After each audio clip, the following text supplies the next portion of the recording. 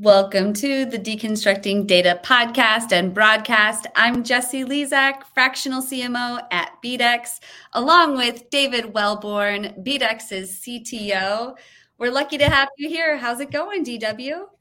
Very good. There's always something happening in the marketplace to keep you honest. So every day it's a new adventure. Yes, and we always have great discussions when you're able to step in. So thank you for stepping in last minute for David Finkelstein, who's normally co-host here. Unfortunately, not feeling the best today, so we're sending him well wishes. But today we have the pleasure to welcome on another esteemed guest. So we're thrilled to welcome on Christina Inge, author of Marketing Metrics, Leverage Analytics and Data to Optimize Marketing Strategies. So that's right up the alley of what we talk about here on Deconstructing Data. And she is an expert in leveraging web data and AI for marketing. And Christina brings insights into innovation and data strategies for today's dynamic marketing landscape. So let me go ahead and bring her in here. Hello. I'm honored to be here. Hello. Thank you so much for being here, Christina. It's great to be here. Thanks again for having me on the show. Yeah, it's a pleasure to have you here. Could you please give the listeners here a little bit of background of how you went from education all the way to being a marketing guru that you are now for minority-owned businesses in the Boston area? I'd love to tell you a little bit more about it. So I actually started out as a journalist. I was in journalism for the first couple of years of my career when I graduated in the late 1990s.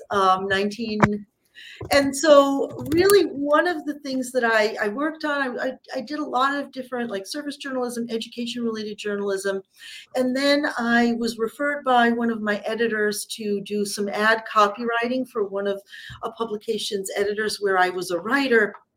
And I really enjoyed it. I found that I was successful at it. So I spent many years in communications, actually, initially doing a lot of trainings after a while, but also really doing ad copywriting, website copywriting, developing copy for different clients as a freelancer. And then I decided I needed to get more technical credentials under my belt. And I'd always wanted to teach. So I went and I got a master's in instructional technology, which is essentially designing technologies for educational contexts like online learning systems.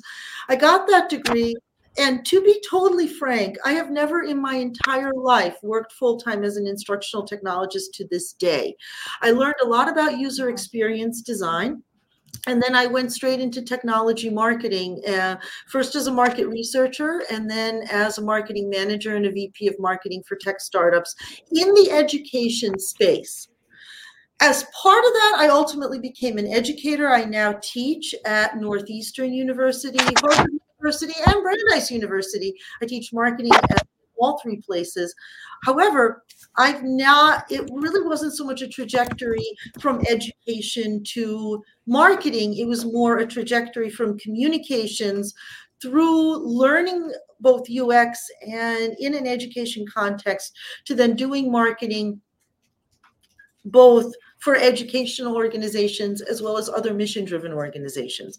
As part of that, now I teach at Northeastern University, where I am the founding creative director of Husky Communications, which is the student-run marketing agency of Northeastern. It is a great program. I highly recommend it to anybody who wants to go back to school and get their master's in communications, because what we do, it's all part of the Northeastern way of doing things, which I love, and I'm so honored to teach there, is we consult with women-owned, veteran-owned, person of color-owned small businesses in the New England region, and honestly, globally, to help them do marketing and students, master's degree students, build a full marketing campaign for our clients. That's what I do as my side hustle. My day job is I run ThoughtLight, which is a digital marketing agency headquartered here in the Boston area that I founded in 2014, and we work with mission-driven organizations to do everything from their communications to their web development to their SEO, and we are what I call ourselves a full-stack digital marketing agency. Wow. Sometimes I sleep. Hey, I was going to say, it's like, what do you do in your spare time? I rescue dogs.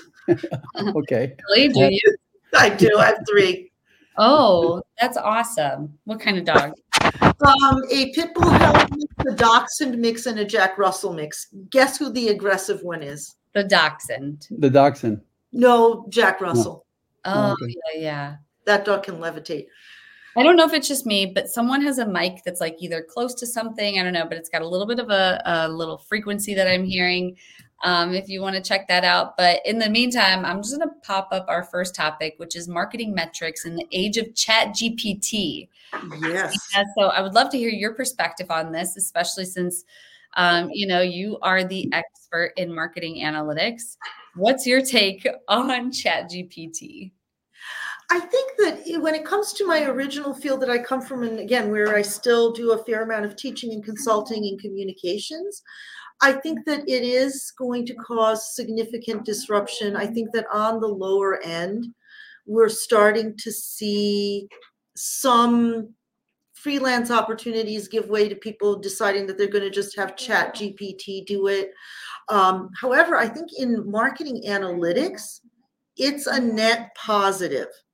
Because in marketing analytics, I can give you an example of the client that we're working with right now. And by the way, we're joined by a studio audience here in my offices. We actually have one of our Husky Communications clients here, as well as a few folks from the Husky Communications team. And it's actually a great example of how ChatGPT is actually helpful for those of us doing analytics, because we're working with an organization, Sit Stay Forever, and they have they're an organic, sustainable pet cleaning product, pet snacks and beds, all of it toxin-free and sustainable. They have a lot of really good reviews. To give you a really concrete example, measuring what those trends are within those reviews can be incredibly tedious if you're a small organization, if you don't have access to some of the top analytics tools out there. What are people saying about the product? What do they like the most? What do they like the least about it? We were able to use a ChatGPT plugin using GPT-4, and a plugin that you can add into GPT-4 that scraped all of Sit Stay Forever's reviews and came up with the top things that customers are saying about these great products of our client that we have here at Husky Communications. It took like two minutes. And with that, we were quickly able to identify, using ChatGPT, what are the things people really love about the Sit Stay Forever products? What are some of the things that they have as concerns that they don't like that you might want to address? And what are some of the core parts of the product's value proposition? It turned out people love this.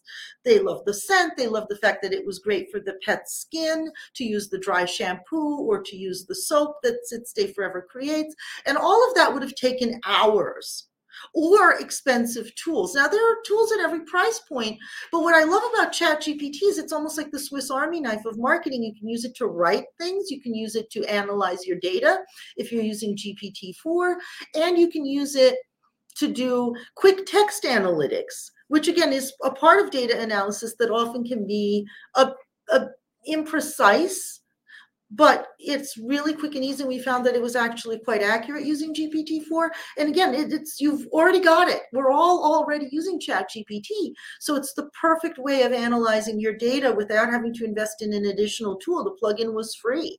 And so it's intuitive, it's quick, it's easy.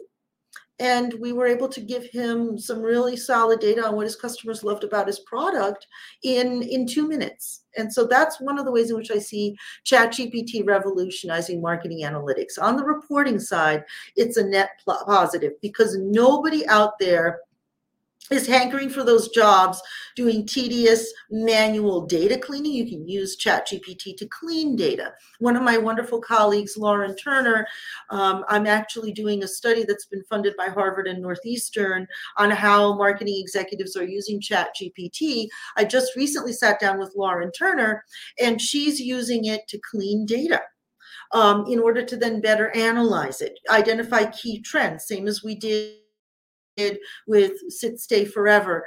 And so all of those tedious tasks that no one wants to do are tailor-made for ChatGPT. So I don't think it's actually going to displace jobs as much. Again, it's going to make us faster and more efficient in seeing the main trends in data. Well, I'm relieved to hear you say that because I love ChatGPT. So I'm glad that others are too, especially someone like you who is coming in with all this expertise in marketing analytics. So it's okay. And I love the story that you share about using ChatGPT to review your reviews, essentially, and give you a recap on those.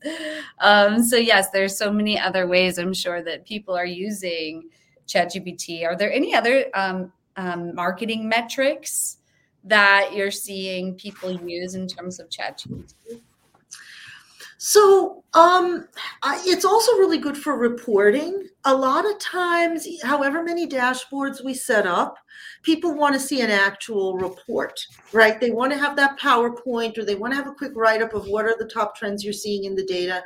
Using plugins with GPT-4, you can pull in data from like an Excel spreadsheet, for instance, have ChatGPT write up what are the main trends you're seeing. So for instance, click-through rates are down on your marketing automation, but they're up in your retargeting advertising. And it can create a quick report around that and actually even create charts, tables, and PowerPoint slides. So all of that, again, tedious reporting. Not only is it good at doing text analytics, not only is it good at cleaning data, it can also do some of the sort of bread and butter everyday reporting that you have to do. Because again, this is stuff where I'm not too worried about job displacement, because if your only job is taking data and putting it into a PowerPoint, that's probably a pretty depressing job anyway, and very entry level. And there's so many more interesting and strategic things you can do. I don't want to minimize the impact that this is going to have on people.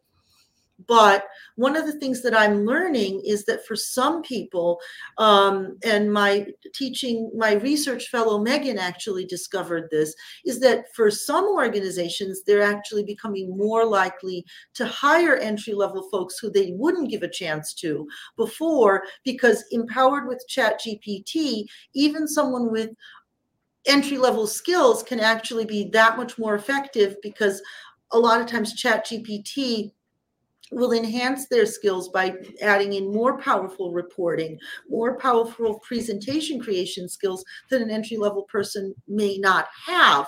And so it's actually making people more likely to get entry-level jobs, and for organizations to hire someone who maybe doesn't have a ton of skills, but it's okay to hire them now because ChatGPT will supplement those skills. And so it's actually opening doors for people trying to break into marketing. That's interesting. I wrote some automation myself. I don't know, 30-something years ago that I was told would do away with a bunch of machinists. It was all numerically controlled cutting of metal. But what they ended up having to do was hire more machinists, because the demand for what they were making went up instead of down. They were bottlenecked before. So I think automation, ChatGPT might be doing the same thing. I think so too. I don't think it's going to, as part of the study that I'm doing, we've done a survey of marketing managers, VPs, and CMOs, as well as individual contributors who are on a strategy or consulting level. And a slight but substantial majority of the survey respondents are saying that they think there's going to be a net gain in jobs, that this is going to be a job creator in marketing. Which jibes, DW, with what your experience was, that Yes. You needed more machinists. Yes, we needed more people. I wouldn't have predicted that. Once you lower the barrier, I guess, to productivity, and you get more of it, people want more of it. You lower the cost of doing business as well. You increase the quality all at the same time. And speaking of all of that, let's move into our second topic, using data to make strategic decisions with all of this, change around us. Can you kick us off on this topic, Christina? Yeah, I mean, it's such a broad topic. So how do you use data to make strategic decisions? I think part of why I wanted to talk about that is that a lot of times we use data reactively, or we use data to make very tactical decisions, like let's A/B test a subject line and decide which one's going to be the better subject line. But you can get so much more traction if you use data to make the really big strategic decisions. And it doesn't mean you have to necessarily even be collecting different data. So give you an example. Again, I'm going to stick with the same client, partly because he's in the room and I want to be as useful to him as possible. And also because I think it's nice to see how data has worked for a single organization over and over again. So one of the things we're doing at Husky Communications for Sit Stay Forever is we're also helping them with their SEO. And as part of SEO, we're using a very old-fashioned form of data, something we've all been using for like 20 years or more, which is search data, right? Search volume data. How many people are searching for one keyword versus another on Google every year, every month, every day? I mean, how much more commonplace can the data get? We've all been using it forever. But a lot of times we'll often use that to make minor SEO tweaks, and there's nothing wrong with doing that. In other words, just deciding to use one keyword or another. However, once we dug into the data for Sit Stay Forever, we found, interestingly enough, that a lot of the product's core value propositions that they've been marketing for a long time, for instance, that it's toxin-free or non-toxic, matters more for some products than for others. Like, for instance, they make a non-toxic pet bed. That's really important for people. But what's not important, ironically, is they also make an organic cotton pet bed. And although the fact that it's non-toxic is really interesting to people who own pets, especially pets that maybe have some allergies, but really all pet owners, the fact that it's made of organic cotton, the number of people who search for organic pet beds is minimal in comparison to the number of people who search for non-toxic pet beds. So right there, we are all kind of conditioned, and I firmly believe in being environmentally sustainable, but we're all conditioned to think that organic is this buzzword that applies to every kind of product, right? It doesn't matter the product, you call it organic, people will want it. But when it comes to pet beds, apparently they actually want it to be non-toxic, and it could be made out of synthetic. He's got a wonderful synthetic fabric pet bed that's non-toxic. It is eco-conscious, it is sustainable, but it's, you know, it's recycled polyester. It cannot be called organic. And people don't care about it being organic. They care about it being non-toxic. So that is not just a keyword level decision. That's not just about, I'm going to tweak the words in an ad, or I'm going to tweak the headline on a page or the title tag on a page, and I'm going to get more search traffic. That's really about, what do the consumers want? How can I shape my product line to deliver the value to consumers that they care about? And what do consumers think of as important in my particular industry? That's a strategic decision. It's not different data, however. We're still looking at his SEO data. We're just using it more strategically, or at least giving him the data that he can then use to strategically position the product. So this insight was reached by almost human intuition, right? Mm-hmm. And that, if you would have asked, GPT, the same question, would it have reached the same conclusion? I really doubt it. I do too. Is there going to be a time when GPT can come to those conclusions? Probably sooner rather than later. But right now, those strategic insights, you need to be a human being to draw those conclusions. We'll often have a real laugh in my SEO class around the weird suggestions that even some of the best SEO tools make as to what is a relevant keyword for a product. So for instance, we were doing an analysis of a beauty brand, and they suggested, because one of the lip balms that the brand has is called like Summer Fridays, that they should try to compete with TGI Fridays. Right. That makes sense. Not. It's ChatGPT is not a person. It doesn't love its dog. It doesn't know how important it is to have a non-toxic dog bed. It can't come up with those conclusions. What it can do, however, is parse through terabytes and terabytes of data that is tedious for a human being to parse through, surface the major trends, and you as a human being go and look at it. And then still you have to go just make the conscious decision to not just be making tactical, reactive decisions of I'm going to tweak this keyword just to get a few more clicks, and instead think about what's the value I'm delivering to the consumer that I can craft based on the data that is telling me consumers want X and not Y. I'll give you another example also for Sit Stay Forever. If we look at, again, their review data, we can see that people whose pets are struggling with a health issue are often their happiest customers.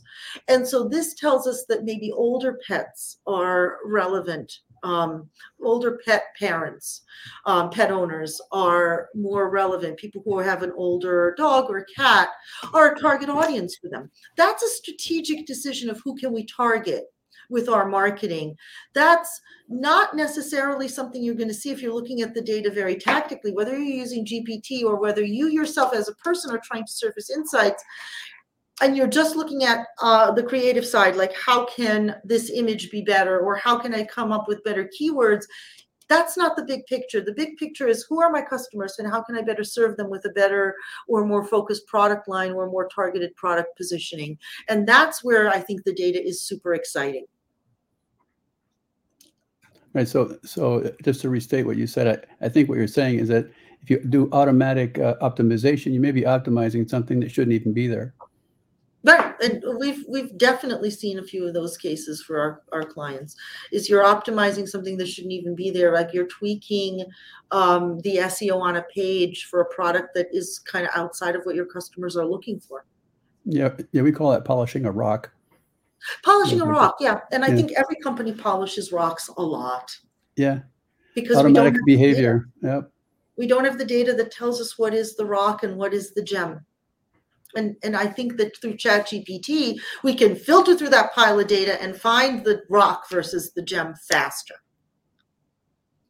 Right. Yes. It's a great indexing tool. ChatGPT helps us.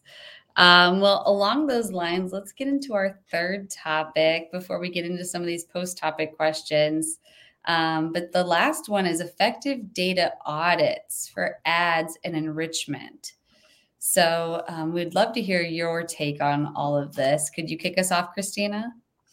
Yeah, I honestly, this is foundational. Even though it's our last topic, it's the first thing you should do if you're trying to get smarter about your data.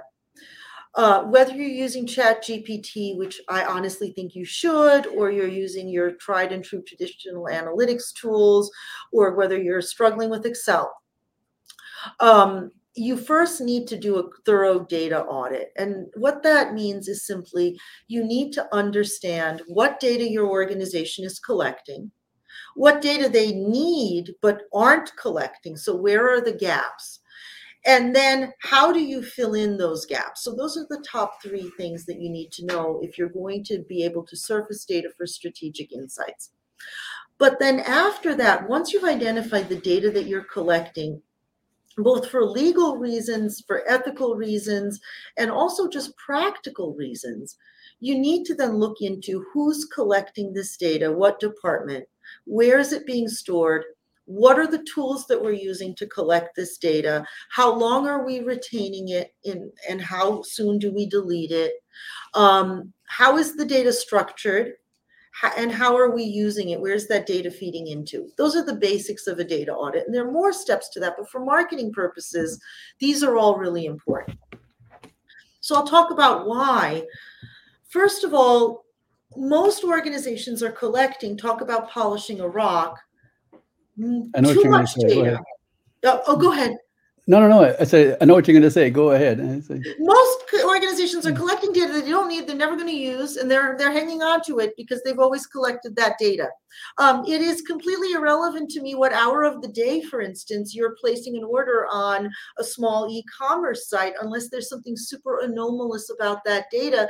Sure, the e-commerce system is going to automatically timestamp it, but I don't need to use that data for anything. It's not, generally speaking, for this organization, for Sit Stay Forever, going to help. For other organizations, it might be relevant.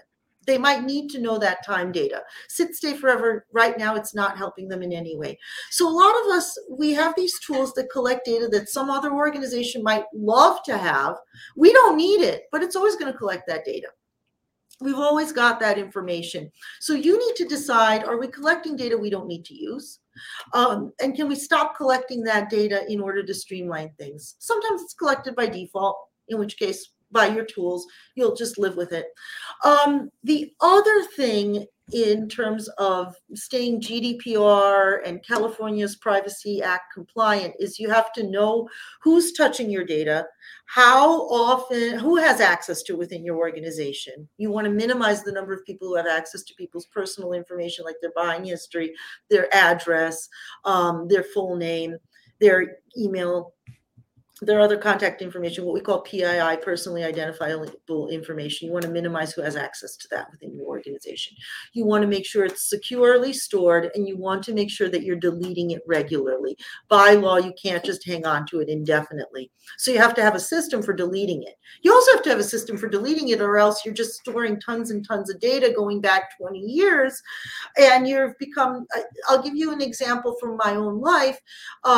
When my mother passed away, I found a bunch of boxes that she had inherited from her mother, my grandmother, and I found my family's phone bill from 1973, all of them, all the phone bills from 1973, meticulously sorted by month. This was in 2020. I can tell you categorically, I don't need a phone bill from 1973. Nobody does. I saved one out of historical interest. I didn't need a whole box. I didn't need bank statements going back to the 1980s. I didn't need my late grandfather's pay stubs from 1972, but my grandmother had saved all of them. A lot of organizations are in that same position. We're hoarding data because it's invisible, it's out of sight, it's out of mind, it's digital, right? But you're still paying for that storage.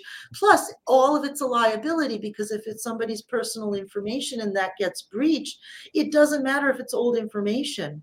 Their data has still been breached. So you need to have a firm handle on where are you collecting information from, how long are you storing it, and you also, again, access. So that's on the legal side and the consumer privacy side of things. Now, on the operational side of things, even though we're also all collecting data we do not need, we're also not collecting data that we do need. So that's where getting the gaps identified are. Where do we lack information? Where if we had that, it would actually be extremely helpful to us. I'll give you an example of data enrichment. I worked with an e-commerce company a few years ago where they had people's addresses and their names, but they knew nothing else about them. Now, I wouldn't recommend doing this in this privacy-centric day and age, but we did some data enrichment on it at the time, where we were able to find out that for the zip codes where they were shipping out product, what is the average household income? We were able to find out what interests people have in terms of like what publications they're subscribing to. I'm not proud of it, and I wouldn't do that again to find out people's, likely age and income level. But on the zip code level, we were able to find out that their biggest customers were primarily, and this was a consumer product, in highly affluent neighborhoods, very far outside of major metropolitan areas. And that helped them a lot with understanding their customer profile. And we were able to do that through data enrichment. They knew that they needed to know more about their customers than they had. They were only collecting names, addresses, and email addresses and phone numbers. And so through data enrichment, we were able to fill in those gaps. But first, you need to identify what those gaps are. Is it that you don't know enough about your audience's psychographics, what they're interested in? Do you not know their demographics, like age and income level? And then try to find the least intrusive way of enriching that data. And you want to be clear and transparent that you're doing data enrichment. You want to let your consumers know that you might be going to data brokerages to find out more about them, and give them the option to opt out, because that's the ethical thing to do. However, data enrichment is a really critical part of marketing because we all have gaps. It's not the only way to fill in those gaps, but it is a good way of finding out more about consumers when you have some touch points like name, address, email address, phone number, and be able to find out more about those consumers in the aggregate. And it is we did it in an anonymized way, try to say that quickly 3 times, so that we didn't know anyone's particular, what they subscribe to in terms of magazines or publications or where they like to go on vacation. We did an aggregate profile and built a persona around consumers based on what their likely income levels are and ages are. So we tried to keep it as privacy centric as possible. I would still reconsider doing that nowadays. But I'm still a big believer in data enrichment, as long as you're transparent and careful about it. A lot of times, though, we don't need data enrichment only, or we don't need it at all to fill in the gaps. Sometimes we're not collecting the right data. So for instance, maybe we aren't collecting competitive data. We're moving along, we're not looking at our competitors, and we aren't gathering information about what our reference groups, our peers are doing, which is impacting our ability to stay on trend in the marketplace. I'll give you an example with Sit Stay Forever. We did an SEO audit of their website to see how they're positioned in search. That forced us to identify who their competitors were.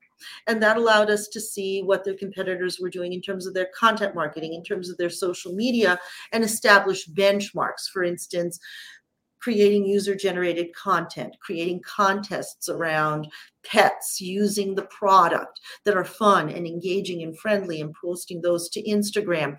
Really table stakes things, but things we wouldn't necessarily, we would know that they're important because brands tend to do that, but we wouldn't know which competitors are excelling at it and whether those are their most relevant competitors or not. We found that it is e-commerce brands that are doing the best naturally at this kind of thing. Many of them are small brands, just like Sit Stay Forever, and that allowed us to understand that as a small brand, that direct relationship with their consumer is super important. So competitive data is an example of things that people sometimes just don't gather. Data enrichment is not even a part of that. You can go out and use SEO tools. You can use competitive analysis tools like SimilarWeb.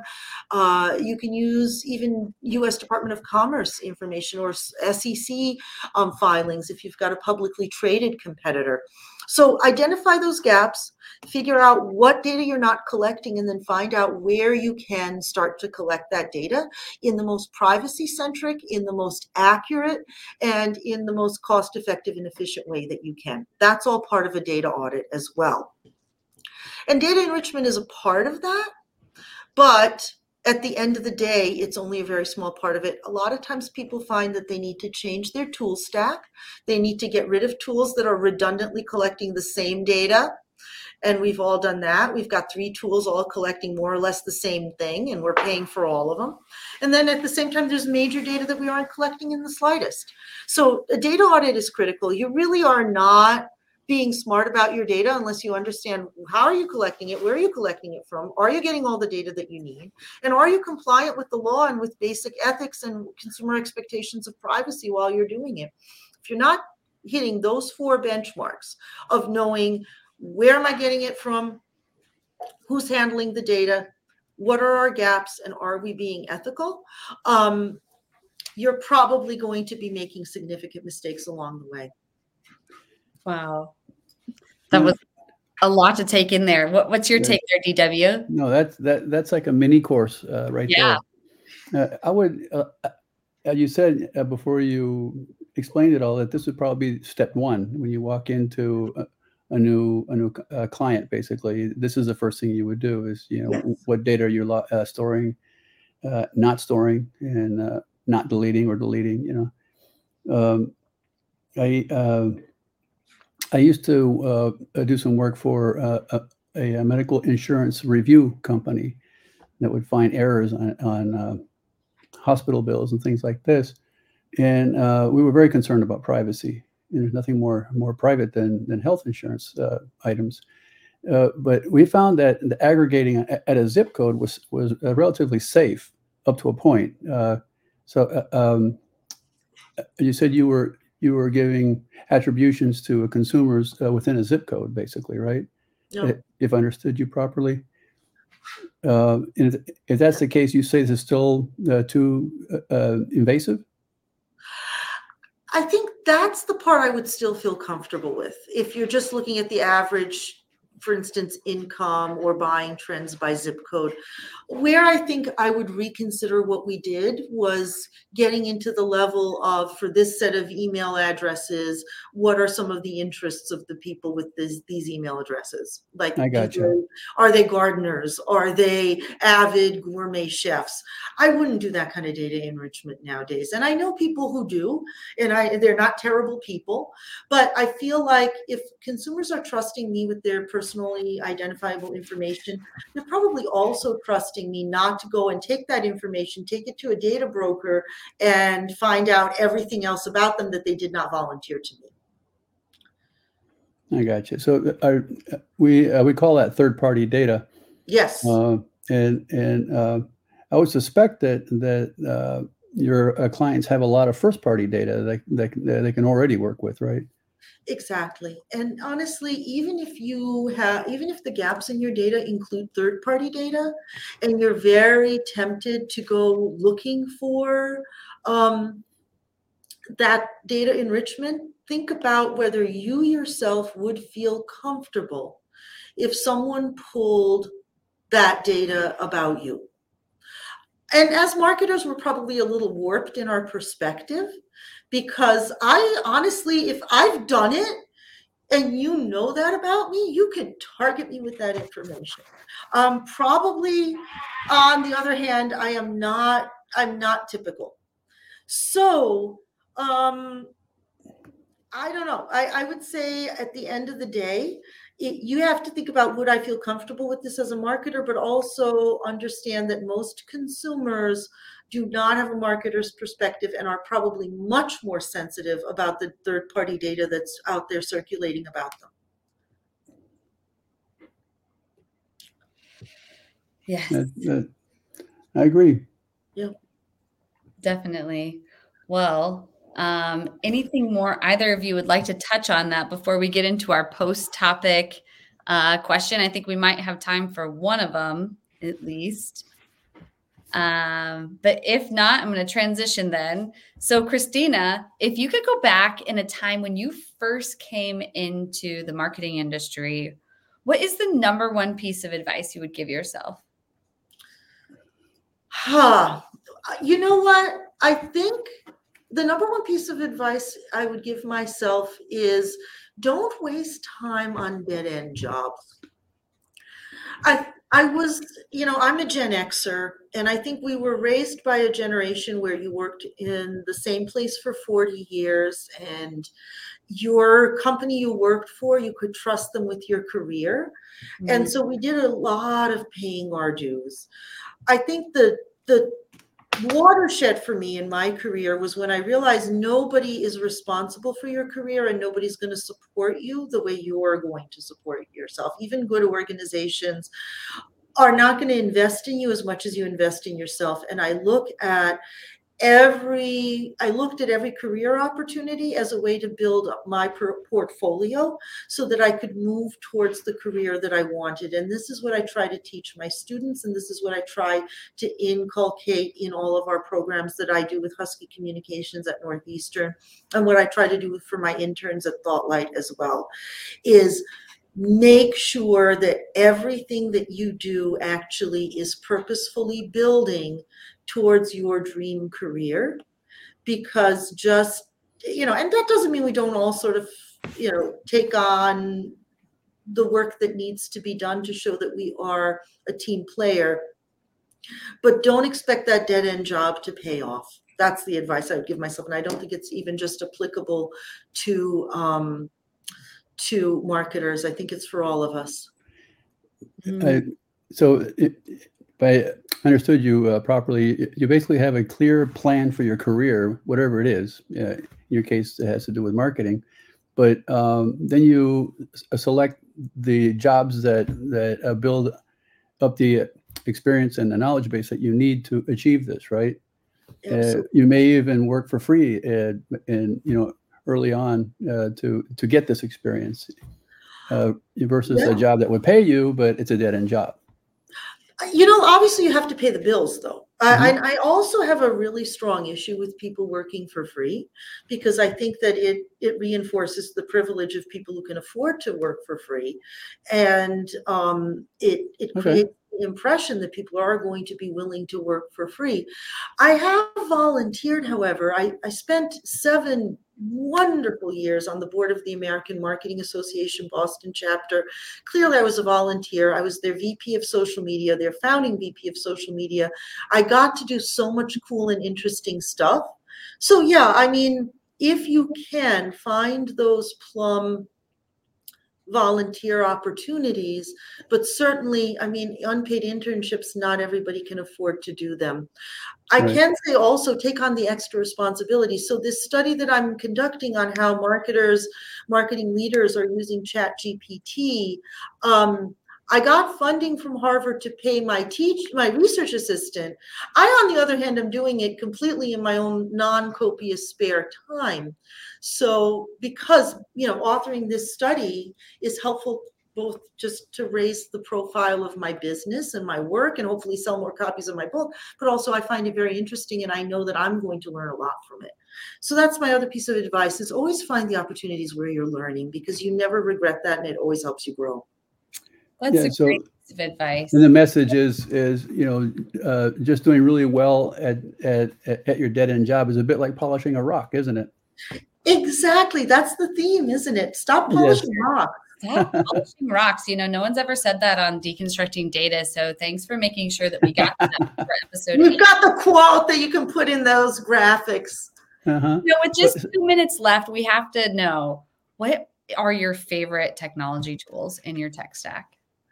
I'm honestly loving GPT-4, kitted out with a bunch of the great plugins, like the one that scrapes reviews and does the data analytics on it, the text analytics. I'm a huge fan of those free tools like Google Search Console and Google Analytics. I'm a big believer also in keeping it simple. So Looker Studio to create dashboards, or Tableau. I love Tableau. I'm a huge fan of Qualtrics for doing market research and surveys. I have to say otherwise, though, there's saying what is your favorite technology is almost like saying what's your favorite food. You may feel like pizza at dinner time, and pizza is also a great cold, delicious breakfast food, but there might be times a day you don't feel like it. Maybe you want oatmeal for breakfast. And so I always say the best technology is the one that helps you meet your data analytics goals, your marketing metrics goals, gather the information that you want at the price point that you can have, and that also that your team enjoys using. There's nothing worse than when you impose top-down a technology that nobody wants to use and that has a learning curve that people just don't want to embrace. Find the tools that your team likes to use, and everyone's going to be not just happier, but a lot more productive. Right.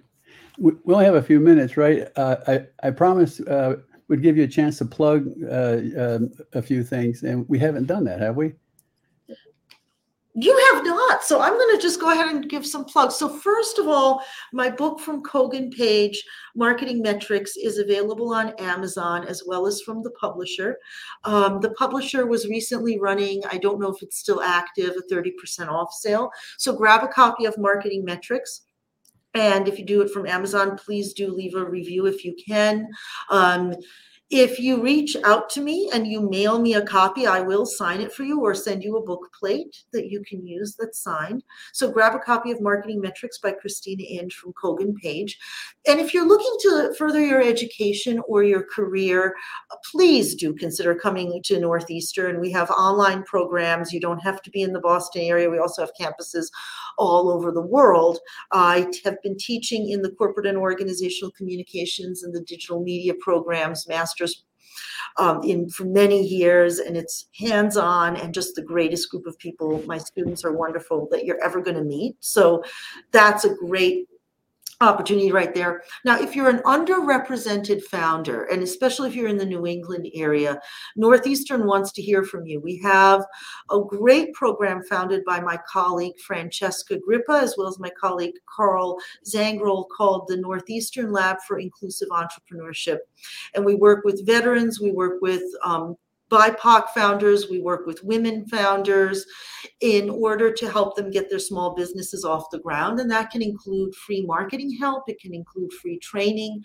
And so go ahead and apply to the Northeastern Lab for Inclusive Entrepreneurship if you're an underrepresented founder and you're at the early stages of starting your small business.